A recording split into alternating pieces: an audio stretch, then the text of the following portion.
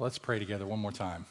Father, we come to you knowing that you are a gracious Father who has spoken to us as your children. You have inscripturated this revelation in the Bible and enabled us to hear your voice. This is not just what the Holy Spirit said, this is what the Holy Spirit says. You are speaking to us this morning from this passage as though you yourself were speaking it in time right now. It's just as relevant at this moment as it was the moment the Holy Spirit inspired John to write it centuries ago. So we ask that you would draw near to us and let us hear your voice echoing in our souls and our hearts this morning as you shepherd us through your word. And we ask for your help in Jesus' name. Amen.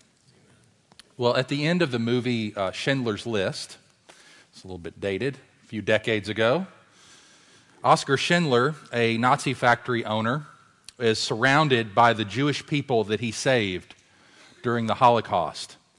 And he has to flee because it's the end of the war. And the saved people wanted to thank him for saving their lives.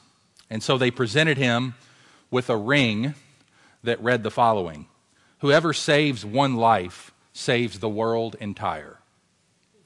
He looks at all the faces of the people that are alive now because of his actions, having saved more than 1,100 people.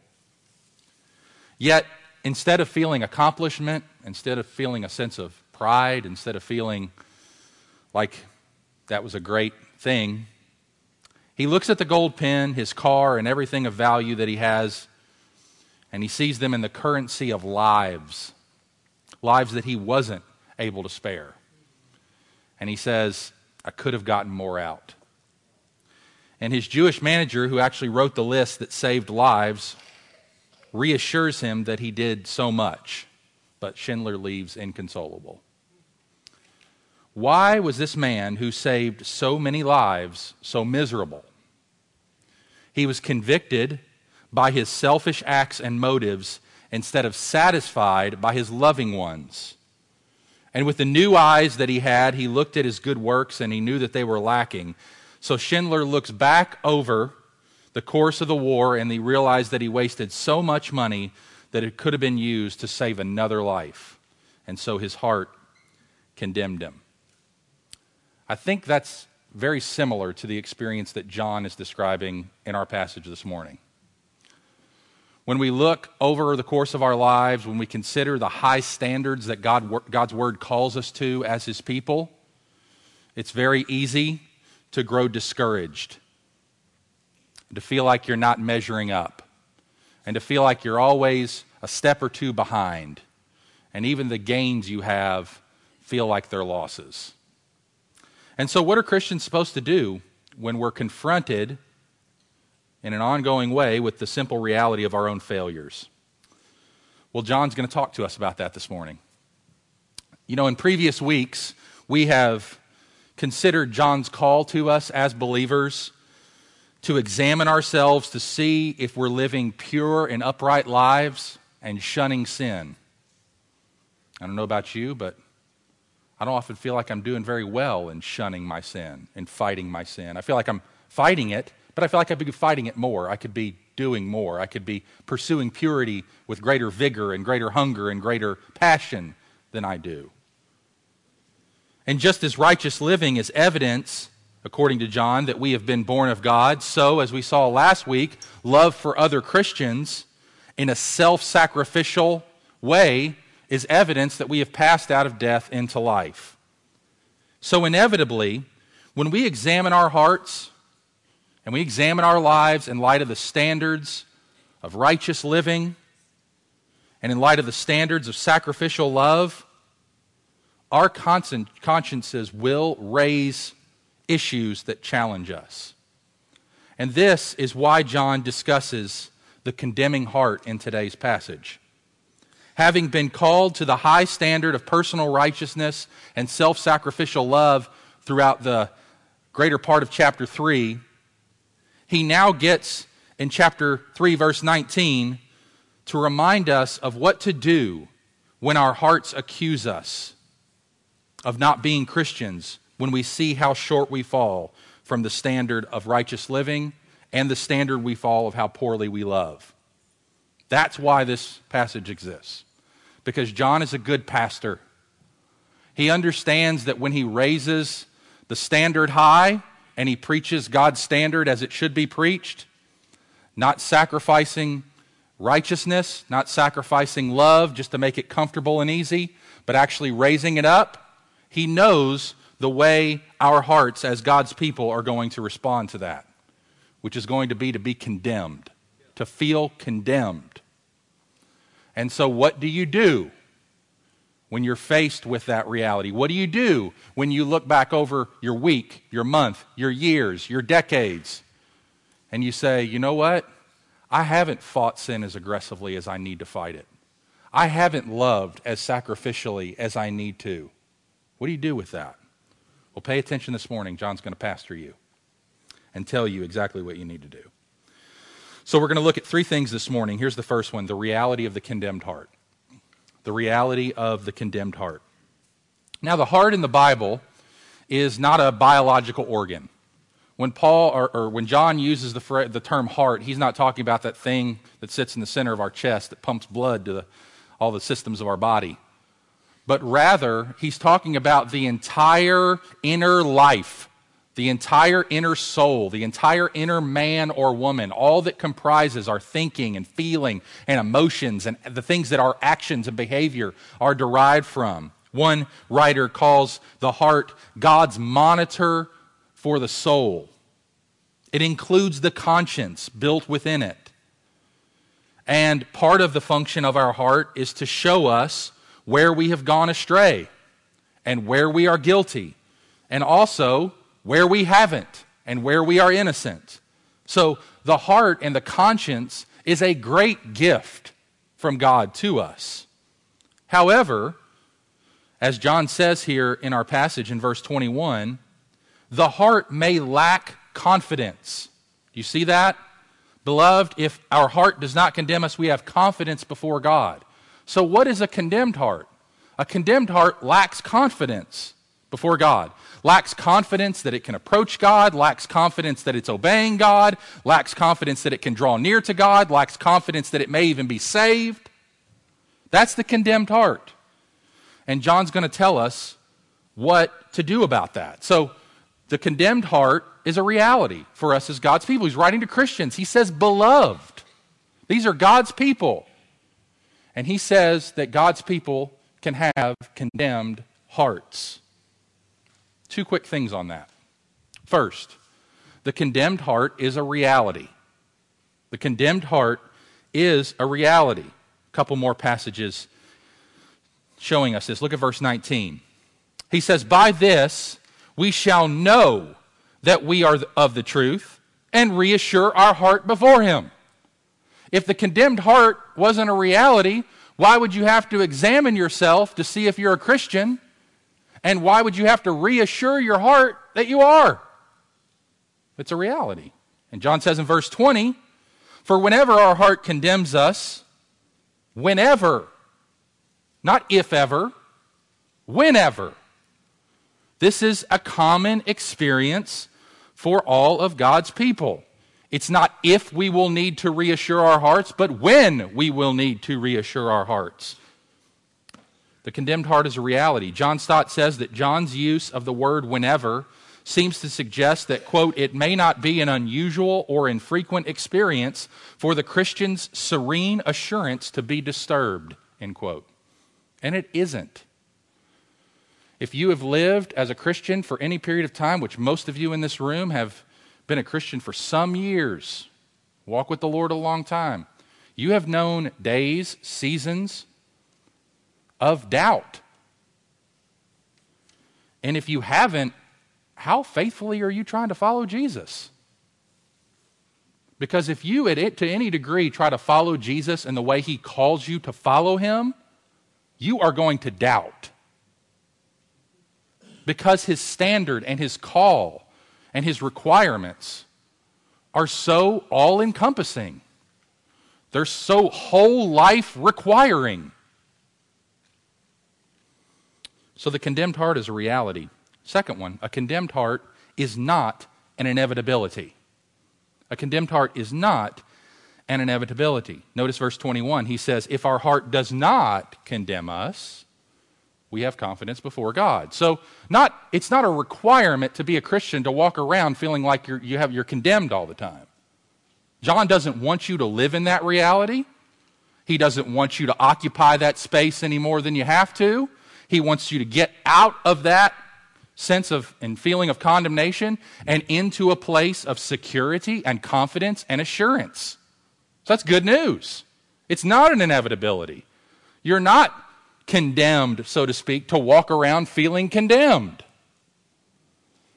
The condemned heart, though likely, is not mandatory. God does not command you to have a condemned heart. It isn't required. Like every other human faculty, our heart has been affected by the fall and cannot always be trusted. Listen, we can make the conscience sensitive, or we can make the conscience oversensitive. Let's turn and look at two ways the conscience can kind of go haywire. We're in 1 John, so turn back to 1 Timothy and see where Paul is talking about some false teachers whose conscience is not properly functioning and are trying to get the Christians in those churches to adopt the same conscience. And he says in 1 Timothy chapter 4, verse 2, talking about these false teachers or people who will depart from the faith, he says, through the insincerity of liars whose consciences are seared. Okay, so think about this. Sometimes we make the conscience insensitive when we develop a habit of ignoring its voice of warning so that the voice gets weaker and weaker and weaker and finally disappears. That's a seared conscience. It's insensitive. However, we can also make the conscience oversensitive by filling it with too many rules that are actually matters of opinion, not matters of God's standards of right and wrong. And that's what he's condemning in verse 3. So look at 1 Timothy chapter 4, verse 3. He says, their consciences are seared who forbid marriage and require abstinence from foods that God created to be received with thanksgiving by those who believe and know the truth. For everything created by God is good, and nothing is to be rejected if it's received with thanksgiving, for it's made holy by the word of God in prayer. So there's an oversensitive conscience, a conscience that's saying, I can't partake in the things that God has said are good, like certain foods or marriage. And there's plenty of other examples that could be given, but those are the two Paul chooses. So sometimes the conscience can be condemned about things it should not feel convicted or condemned about. And sometimes it can be insensitive and unfeeling to the things that it should feel condemned about. So I only turn you there and underscore that to make it clear that the conscience needs to be guided by the Word of God. And we're going to get there in a minute. But the condemned heart is a reality, but the condemned heart is not an inevitability. And thus it will sometimes excuse us inappropriately, leading to a false sense of innocence, and can sometimes accuse us falsely, leading to a false sense of guilt. So the heart is not infallible. But let me say this. The balance is that even though your conscience is fallible, it is prone to error, it is generally always right to follow it. We should do what our conscience says until we are convinced from Scripture that it needs adjusting. But your conscience is not identical to the voice of God. So what we must labor for is not a seared conscience, which is the result of ignoring it with sin, or a weakened conscience, which is the result of not informing it with Scripture, but rather a strong conscience through calibrating it by educating it with the truth of God's Word.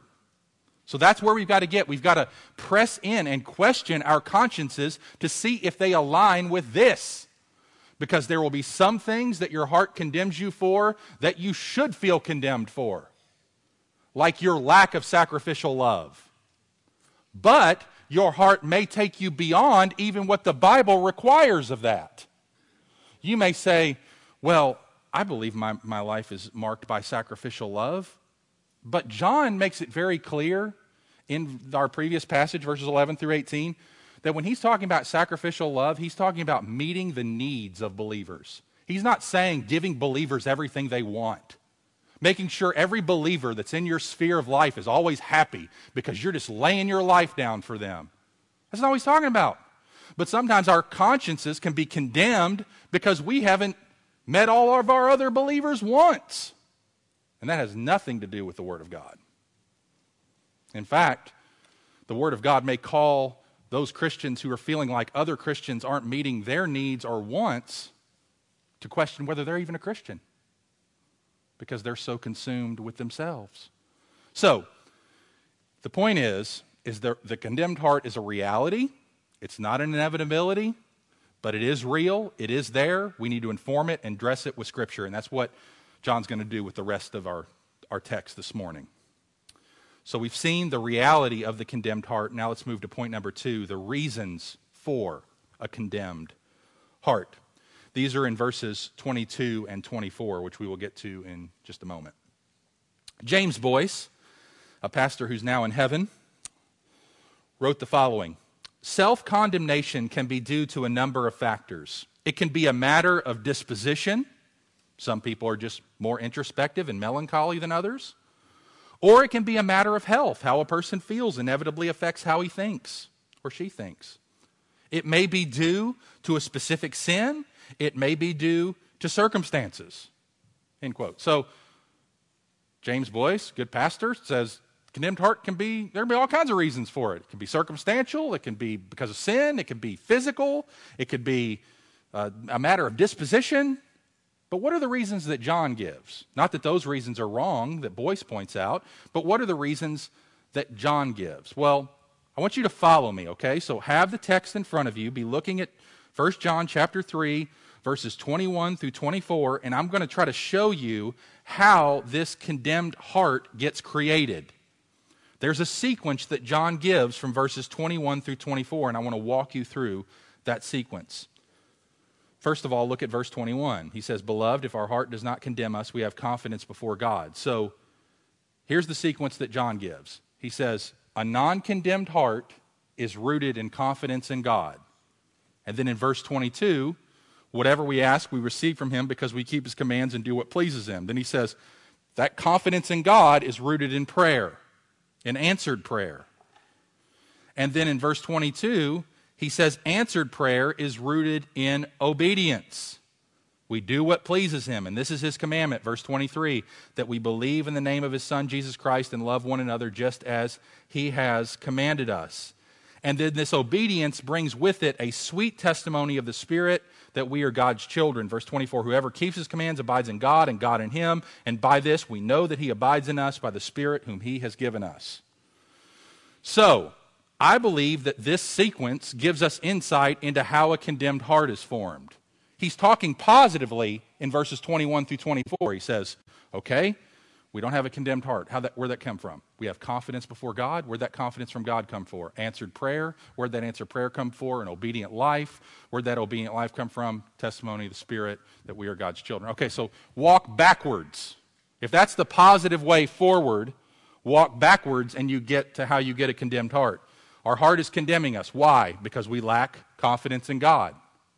Why do we lack confidence in God?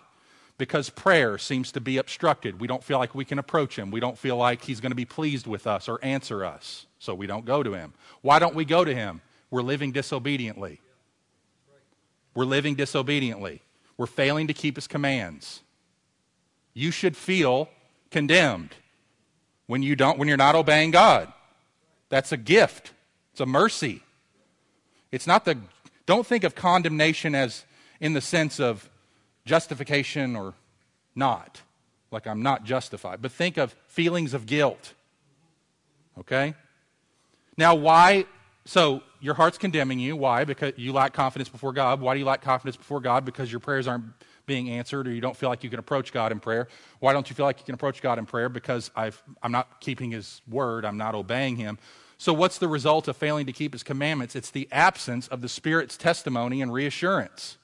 Verse 24. So that's the reason our hearts get in these sorts of conditions. Because we don't have the sweet inner testimony of the Spirit telling us that we are children of God. And why is that? Because we're grieving Him. And why are we grieving Him? Because we're not obeying God. And what's the fruit of not obeying God? Well, obstructed prayer.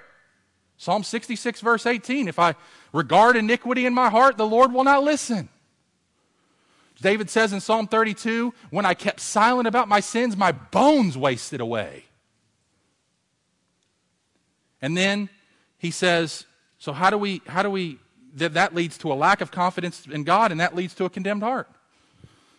So that's the reason. Those are some of the operating principles in our souls of what's going on.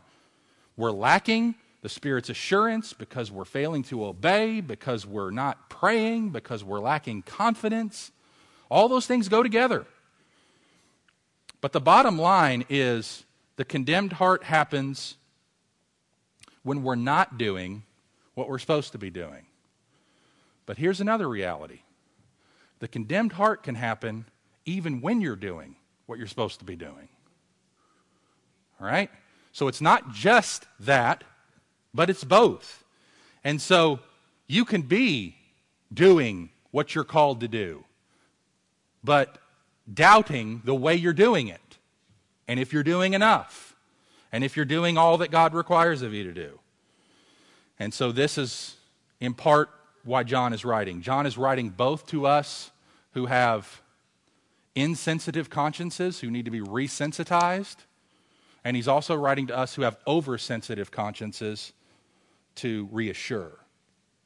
And so those are some of the reasons that John gives for a condemned heart. Now, let's spend the rest of our time talking about a response to a condemned heart. We've seen the reality. We've seen the reasons. Now let's see the response. Verse 23 points the way forward. Verse 23 points the way forward. So look at verse 23. And this is his commandment, that we believe in the name of his Son, Jesus Christ, and love one another just as he has commanded us. Simple, right? Believe in Jesus, obey Jesus. Now, let me say to some of you here in this room this morning who feel condemned by God, but you're not walking with the Lord, you're not engaging in discipleship to Jesus, you're not following him, you're not a Christian, you should feel condemned because you are condemned.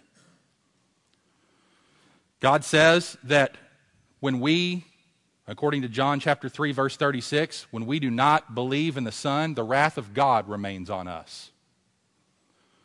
And so the key here for you and the good news for you is that you don't have to leave this service this morning condemned by God.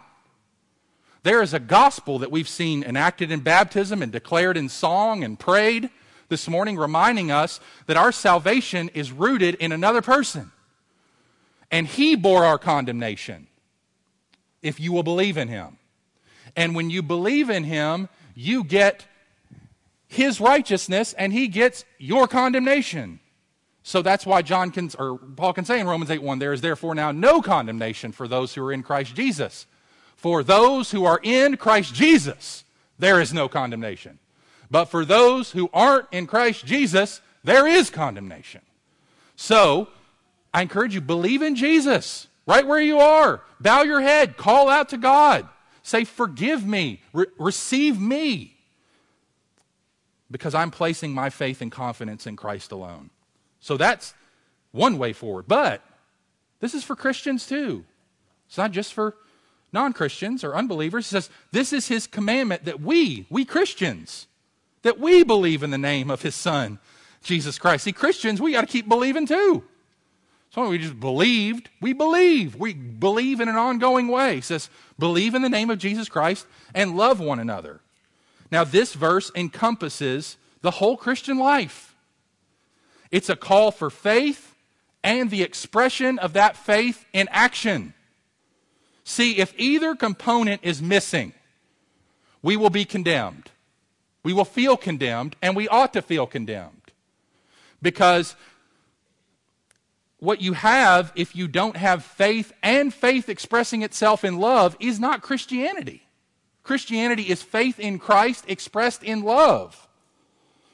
A life of good deeds and activism is not a Christian life if that life of good deeds and activism is not springing from faith in Jesus Christ. And neither is a Christian who, if he professes to believe in Jesus, but doesn't have a corresponding pursuit of a Christ-like lifestyle. It's not a perfect lifestyle, but it is a real one. So let's see how John helps us respond to a condemned heart, point the way forward in these two aspects.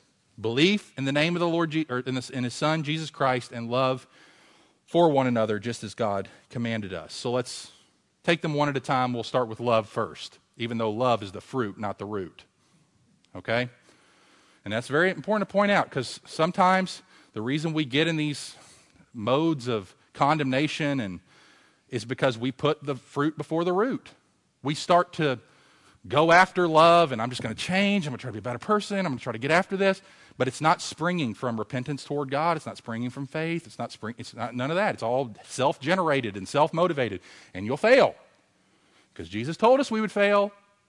John 15, I'm the vine, you're the branches. Don't try to do this thing without me. Apart from me, you can do nothing, including live for me. So sometimes we get ahead of, and we don't need to do that. Make sure we're rooted, and then the fruit comes. But we're going to start with the fruit, because I want to spend most of the time on the root. That's why we're starting with the fruit. All right, so love for one another. Love for one another. He says, okay, you got a condemned heart? Do what I told you last week. Love your brothers and sisters. Love them. Right? Isn't that the linchpin? Look at verse 19. By this we shall know. What's the this? What he just said. What did he just say? Look at verse 17 and 18. But if anyone has the world's goods and sees his brother in need, yet closes his heart against him, how does God's love abide in him? Little children, let us not love in word or talk, but in deed and in truth. By this we shall know that we are of the truth, and reassure our hearts before him. So that's why he says in verse 23, love one another just as he commanded us. So we're not getting out of this. He's saying, okay, I understand, brothers and sisters, you feel condemned in light of what I just said about practical righteousness and fighting sin, and whoever doesn't fight sin is of the devil, and no one who claims to live a life of sin can claim to be born of God, and no one can claim to be a Christian who's not living a life of sacrificial love for other people. All right, in light of all that, I know your heart's going to condemn you. It's going to happen, but how do you respond? Well, one way you respond is by doing it, obeying what I told you to do, doing what I said. So the connection is clear. You're going to reassure your heart before him, verse 19, by obeying verse 18. As long as you keep talking Christianity, as long as you keep keeping it in the head, keeping it in the Bible, keeping it in the prayers, but never put it in the life, you're going to be condemned. You're going to feel condemned. There's no other way around it. And so, as C.S. Lewis says, obedience is the key that opens every door. Obedience is the key that opens every door. It does. Just small steps of obedience. And God meets us with massive grace. You ever experienced that? Feeling condemned. I should share the gospel with my coworker. I should speak up for Jesus sometime. I haven't in like a decade. And you start to pray about it. You start to feel a little get guilty about it. And I really need to.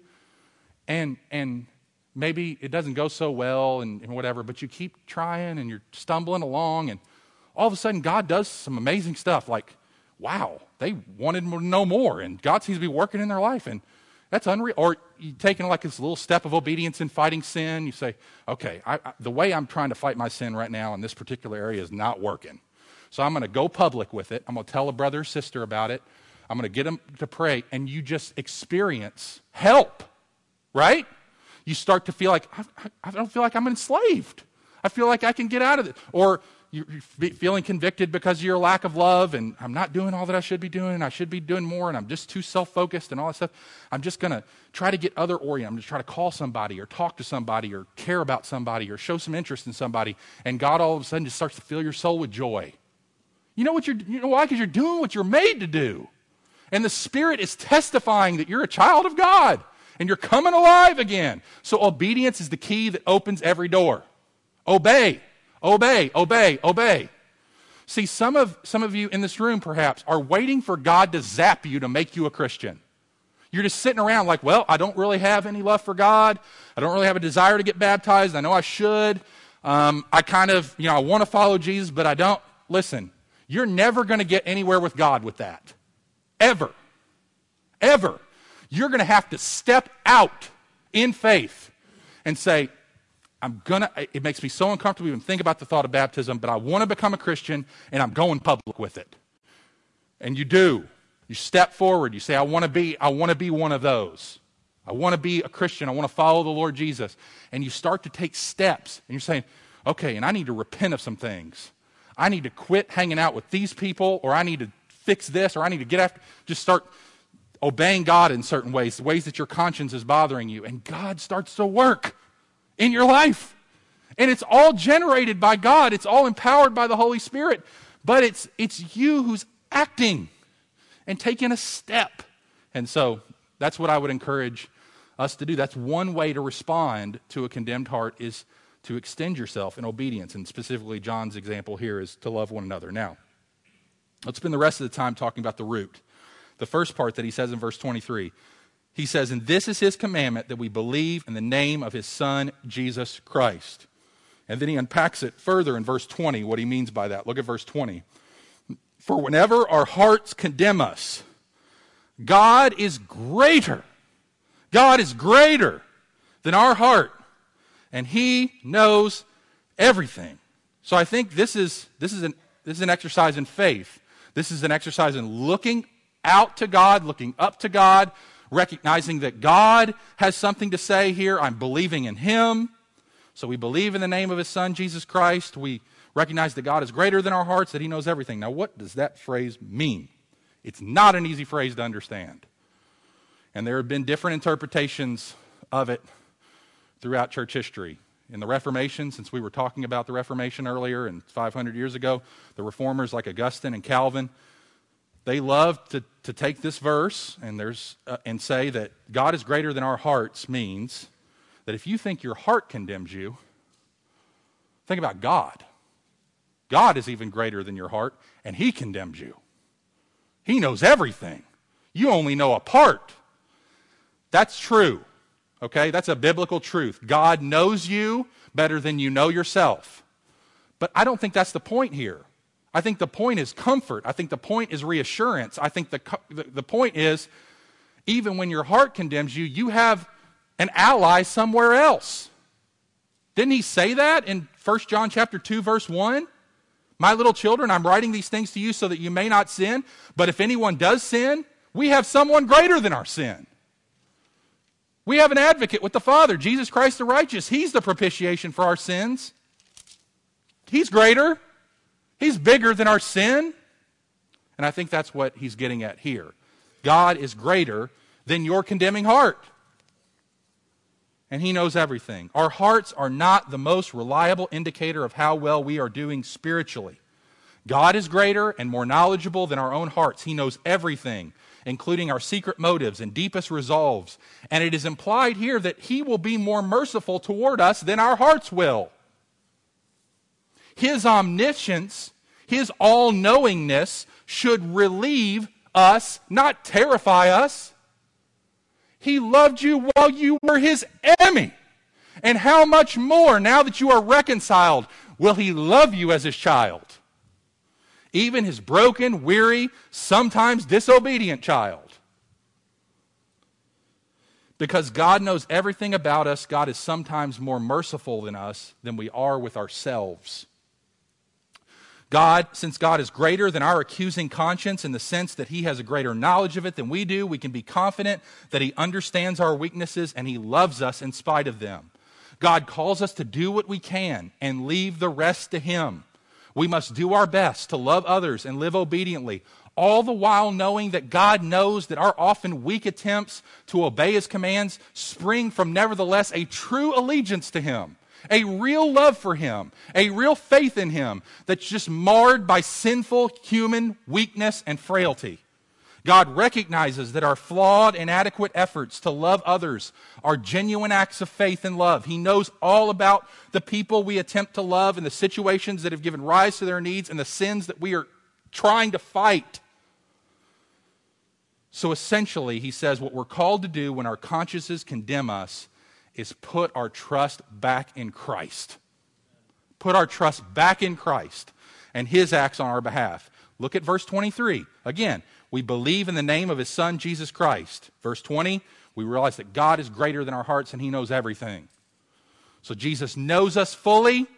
He knows all the sins that we would do the entire course of our life, and He stayed on Calvary Road. He went to the cross for us, knowing all the sins you would commit in the next decades that you know nothing about. And yet He did. He knew all of them, of all of His people, from all time. And did that stop Him from going to be condemned for us? No, it did not stop Him. So we remember that He's our advocate with the Father. He's the propitiation for our sins. According to chapter 2, verse 12, our sins are forgiven. According to chapter 3, verse 2, we are God's children now. And according to verse 21 in our own text this morning, we're beloved. We're beloved. You see that? John doesn't just throw these phrases around. Verse 21, beloved. Beloved. That means you are loved. You are loved. Take the Elizabethan, Victorian out of it. Just, you're loved. Listen, loved ones, if our heart does not condemn us, we have confidence before God. So He reassures us. This is no better illustrated than in Pilgrim's Progress, in Christian's battle with Apollyon. Remember the story? Apollyon accuses Christian. He says, he really gets him when he starts drawing out all the ways he almost obeyed. Right? Satan loves to do this. He loves to take your sincere, imperfect obedience and treat it like disobedience. Know him. Know him. Know his voice. He will take your sincere obedience and treat it like it was wholesale disobedience. This is what he does with Christian in John Bunyan's allegorizing of the attacks of Satan on God's people. And Satan's Apollyon here, and notice what he says. Apollyon accused, you almost fainted when you first set out, when you almost choked in the swamp of despond. You also attempted to get rid of your burden in the wrong way, instead of patiently waiting for the prince to take it off. You sinfully slept and lost your scroll. You were almost persuaded to go back at the sight of the lions. And when you talk of your journey and of what you have heard and seen, you inwardly desire your own glory in all that you do and say. So he says, here's all the ways your obedience was imperfect. Now what does Christian say? Christian agreed. He says, all this is true and much more that you have failed to mention. But the prince whom I now serve and honor is merciful and ready to forgive. Besides, these infirmities possessed me while I was in your country, for there I allowed them to come in. But I have groaned under them, have been sorry for them, and have obtained pardon from my prince. That's how he fights. He doesn't try to say, these are all the ways that I have obeyed to counteract all those ways I kind of obeyed. He says, no, it's not even an issue. I don't even think about that. All I think about is Jesus. Karen Jobes, commentator, says, the apostle knows that his readers need to quiet their hearts in order to continue in their faith in Christ and in their love for others. For a heart that constantly accuses us of disappointing God will erode our resolves to love, and it will keep us from enjoying our relationship with our Heavenly Father. Feelings of inadequacy or failure will impede our prayer life by making us shy away from God. John's remedy for quieting a restless heart is surprisingly simple to state, but possibly difficult to achieve. Trust God, who knows all things, and he knows us better than we know ourselves. Don't turn away from faith in Christ or from loving others. Remain in him. So, in conclusion, there are two ways in which we regain our assurance when we have a condemned heart. No matter what the reality is, no matter what the reasons are, our response is clear. The first of these is to look back over our lives for evidence of love for other believers and seek to continue to practice that in the present. Finding specific instances of where we have sacrificed and also how we can sacrifice. And even as we do this, however, we will find an occasion for our hearts to be troubled. Because we know there's no friend like Jesus. Friends lay their lives down according to Jesus. Greater love has no man than this, that he lay down his life for his friends. But listen, there's no man like Jesus. No one, the godliest among us will never lay our lives down for people like Jesus laid down his life for people. And so we will never be all that our Savior is. But we don't have to walk around feeling condemned and troubled by that. We can see how far short of God's requirements that we remain, but even if we've come a long way in our sanctification, and ironically, the longer you live the Christian life and the further you progress in sanctification, the more prone you are to a condemned heart. You know why? Because you're growing. The evidence that you're growing is because God's holiness is getting more and more big to you, and your sinfulness is getting more and more big to you. You're walking in the light, and the light's revealing a ton of dirt. And so, ironically, the godliest people are those who are most prone to having a condemned heart. So when we find ourselves in those positions, we must remind ourselves to do something different than Oskar Schindler did. Not having done all that we've done, we don't need to walk away feeling condemned. Not having done all that we've done, we remember that our confidence is not in us doing for others all that could be done, but Christ doing for us all that needed to be done. Okay, that's our confidence. Not in us doing for others all that could be done, but Christ doing for us all that needed to be done. And it's in that, and it's in Him that we place our hope. What though the accuser roar of sins that I have done? We know them all, and thousands more. Jehovah knoweth none. Let's pray. Father, thank you for the ways in which you minister to us through your word, speaking to our consciences, speaking to our hearts, shaping them, calibrating them by your word. How we pray that you would use your word more and more to chisel and form Christ deeply in our lives. Help us to recognize, to have eyes to see by the help of your Spirit, the realities of a condemned heart, the reasons for a condemned heart.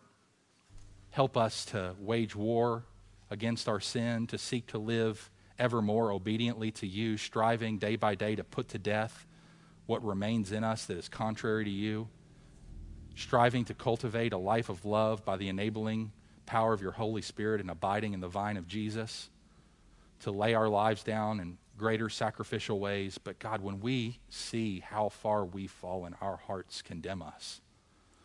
But we thank you that you are greater than our hearts. We thank you that you know everything, both the motives that were there in the imperfect obedience as well as the reality of the sin. And we thank you that there is no condemnation for those of us who are in Christ Jesus, because before the throne of God above, we have a strong and perfect plea, a great high priest whose name is love, who ever lives and pleads for me. Thank you for his intercession. Thank you for his advocacy. Thank you for his mediating between us and you in such a way that it is truly finished. All that needed to be done has been done, even though we lack doing all that we have been called to do. And even if we were to do everything that we've been called to do, Jesus, you've taught us to say, even then, we're unprofitable servants who have only done our duty. It doesn't merit us a dime before you. So thank you for your grace. Thank you that your grace is greater than all of our sin. And we pray this in Jesus' name. Amen. Let's stand together.